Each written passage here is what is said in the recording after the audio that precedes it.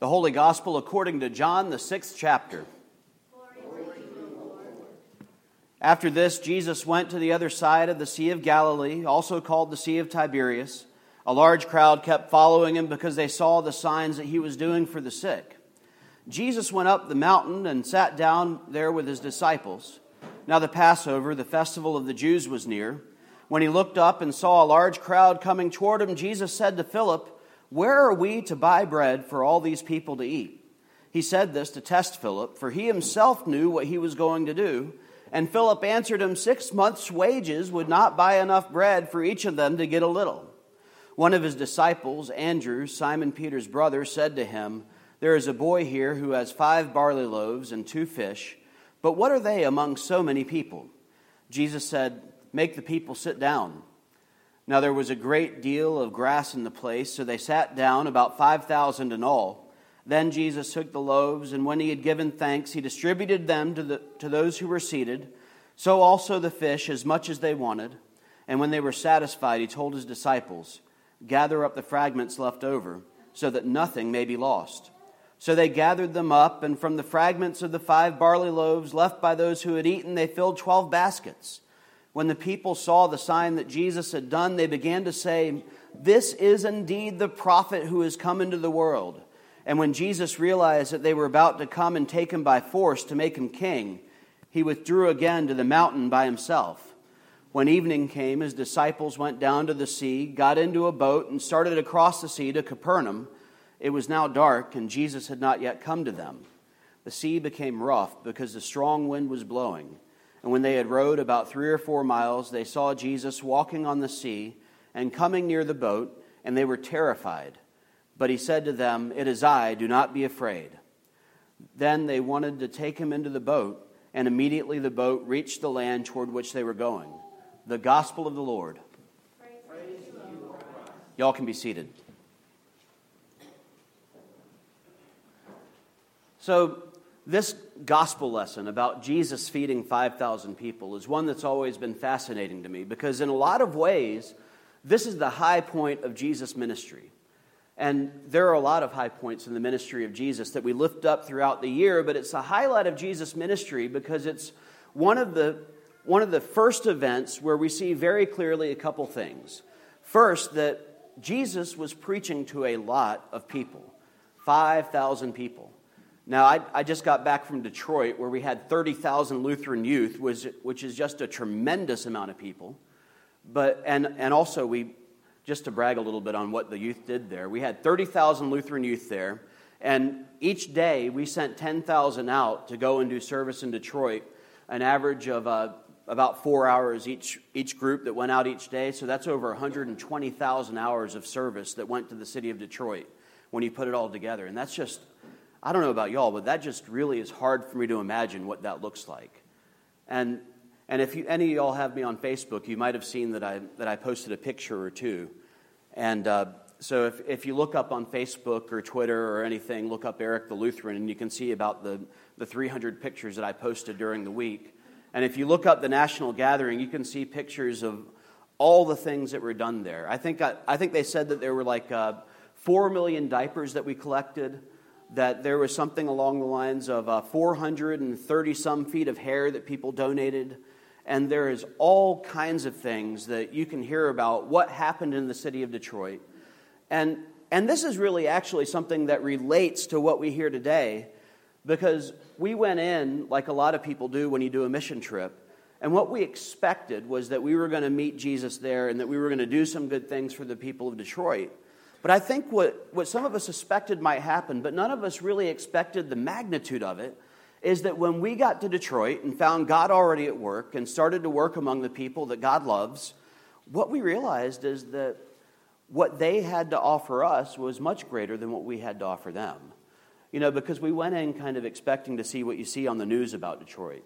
We went in expecting to see the desolation. You know, a lot of times when you see Detroit in the news, you know, they show the blighted parts. It looks like something out of Mad Max or something out of, you know, just a dystopian kind of movie or book that you might read where after a nuclear bomb has gone off, this is what's left. And, you know, certainly there were parts of Detroit that kind of looked like that.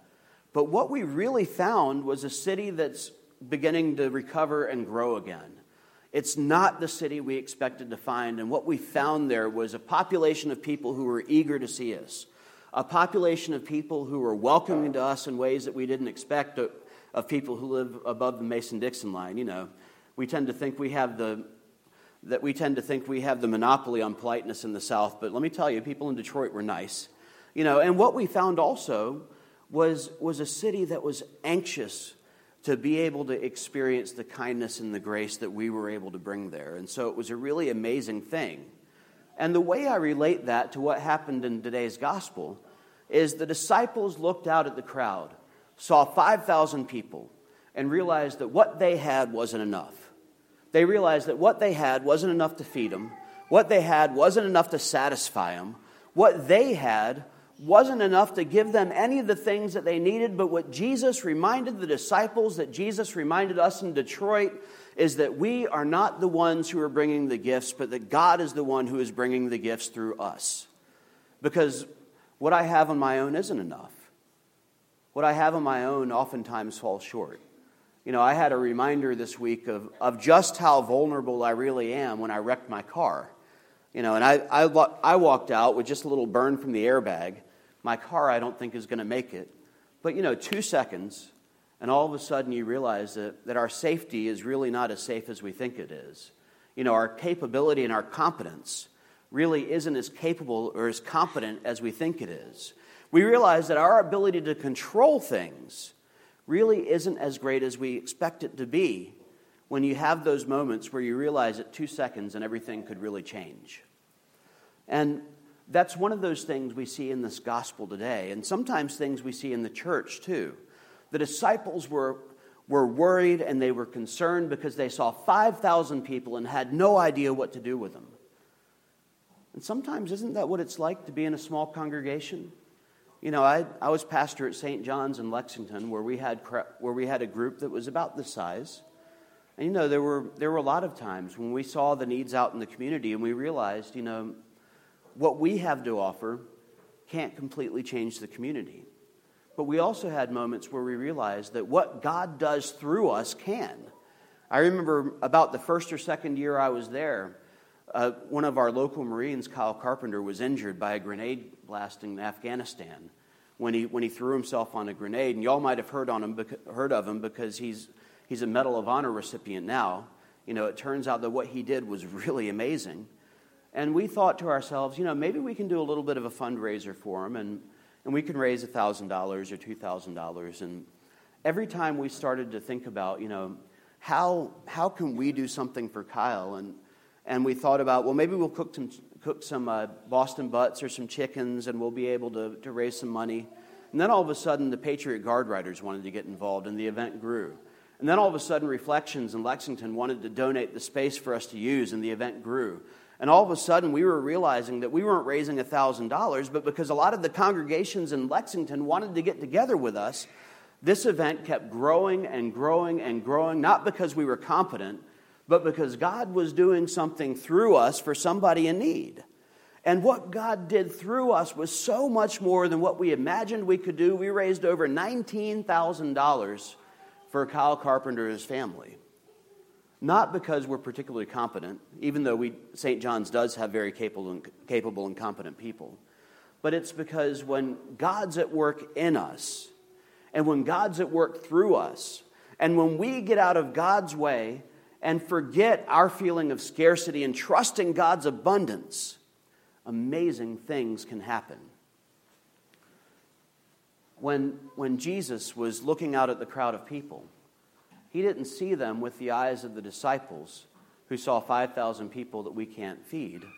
Jesus looked at the people who were gathered, and he saw 5,000 people who God loves.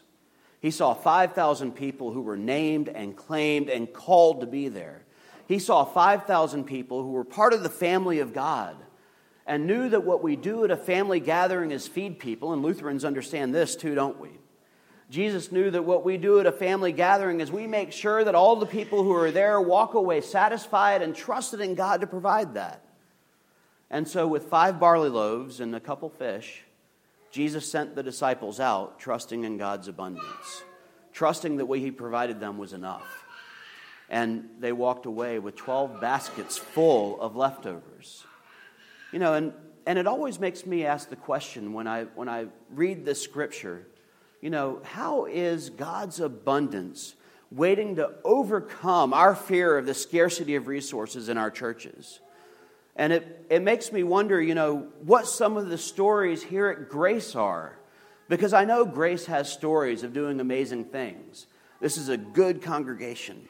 This is a congregation full of faithful people. And y'all don't have to tell me right now, but I really hope that y'all will take the opportunity to sit down after worship and think about, you know, how is it that God is using us in ways we never could have imagined?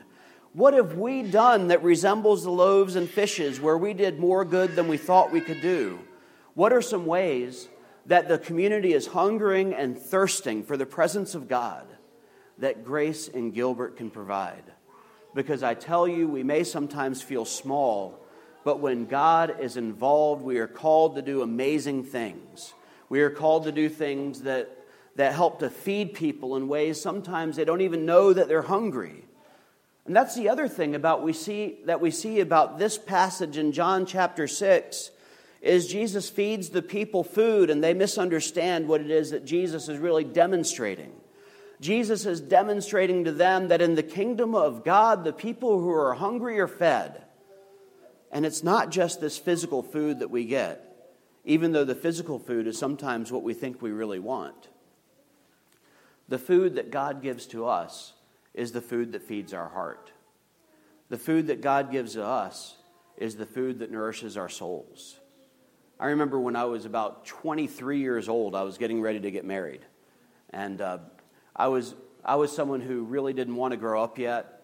I had only met my wife about less than a year before we had planned the wedding to be, and so I was nervous because I had not been looking for a serious relationship. I was not looking to do anything that was grown up. I had not been looking to change my life in such a drastic way, but I knew a few things. One was I needed to graduate from college on a timeline and not just kind of the maybe I'll graduate someday that I was on.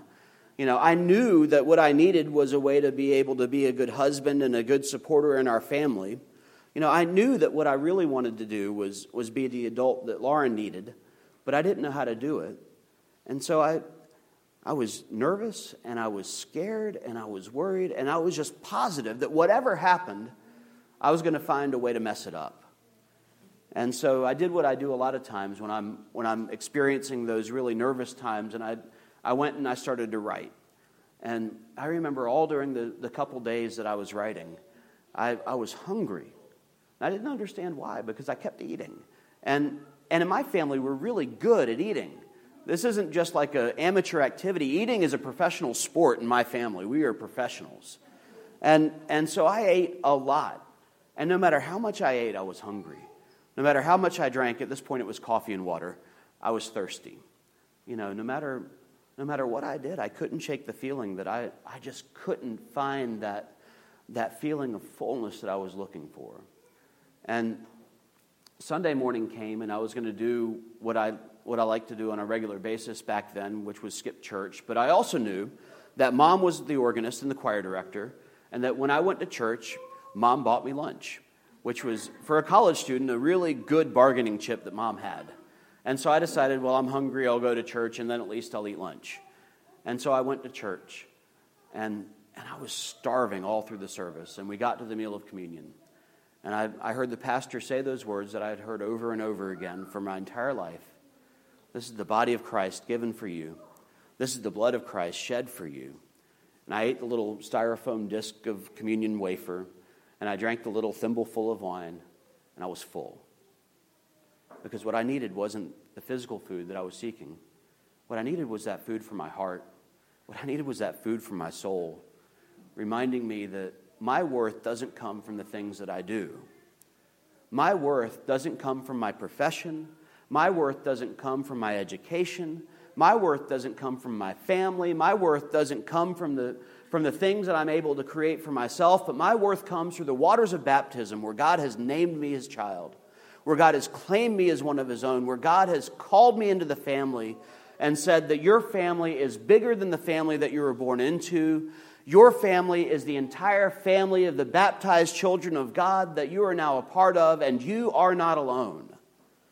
And in my family, people don't go hungry. And in my family, people who have needs have them met. And in my family, it's not just based on meeting our physical needs, but in my family, I feed people the needs of their hearts. I feed people the food of their soul, because when people eat of my body and drink of my blood, then they realize that I am the true food and the true drink. And they realize that what they've been hungry for all along is my presence that I have promised through the waters of baptism and through the bread and wine of communion, the body and blood of my own Son that I have given. And so we gather here today as a group of people who realizes that on our own, we may not be able to accomplish those things that we really hope to. Because let's face it, none of us are as competent as sometimes we think we are. And certainly none of us are as safe or as powerful as we think we are a lot of times. And even in the church, when we worry about budgets and we worry about outreach and we worry about the people in the pews and we worry about whether we're going to have enough or we're going to be enough or what we're going to do enough, we hear that same message that who we are as the church and our value as the people of God does not rest in our bank account. It does not rest in how many people are in the pews. It does not rest in how our building looks, even when we have a nice building. But who we are as the people of God rests in what we do in the community that God loves, not because we do it and then understand our identity, but because of who we are. We go out to love the community that God loves, and we discover that God's already there to begin with. We discover that God's already there at work, and we realize that not only are we taking Jesus out there, but we realize that Jesus is already at work out there and inviting us in, so the people who we're doing the work with and for and in partnership with are feeding us even more than we're able to feed them, and clothing us even more than we're able to clothe them. And what we realize in the service that we do outside of this building is that when we carry with us the only thing that we really have of value to offer, our time, and our talents, and our energy, and the gifts that we bring because of what God is doing in and through us, and we take them that food for the heart and the food for the soul that they need to hear that they are loved and they are welcome and they are called and they are claimed in the same way that we are, we realize that this is something that they are hungry and thirsty for too. We realize that even though a lot of times it's really easy to list off the bad things in the community, the people who don't meet our expectations and the things that the government is doing and all the list of normal things that we moan and groan about, we realize that this world that we're so worried about is craving the very thing that we have to bring as the body of Christ. And that is the good news that they are not alone and that they too are named and claimed and called by the very same God who has named and claimed and called us. So as we go out this week and we think about, how is it that God is working something that's amazing and abundant in this congregation? And we think about how is it that God is working something that's amazing and abundant in my life? And we think about how is it that God is calling us to work something amazing and abundant in the community? And then start to get a little bit nervous because those people out there may not be like us. And that's my problem. I know you all struggle with that. Then remember that God doesn't send us out unequipped. That the very same God who through the disciples fed 5,000 people is the same God who is calling us into the community and promises us that we're not going empty-handed, that wherever we go, God is with us, and that God's abundance always overcomes our fear of scarcity. Amen.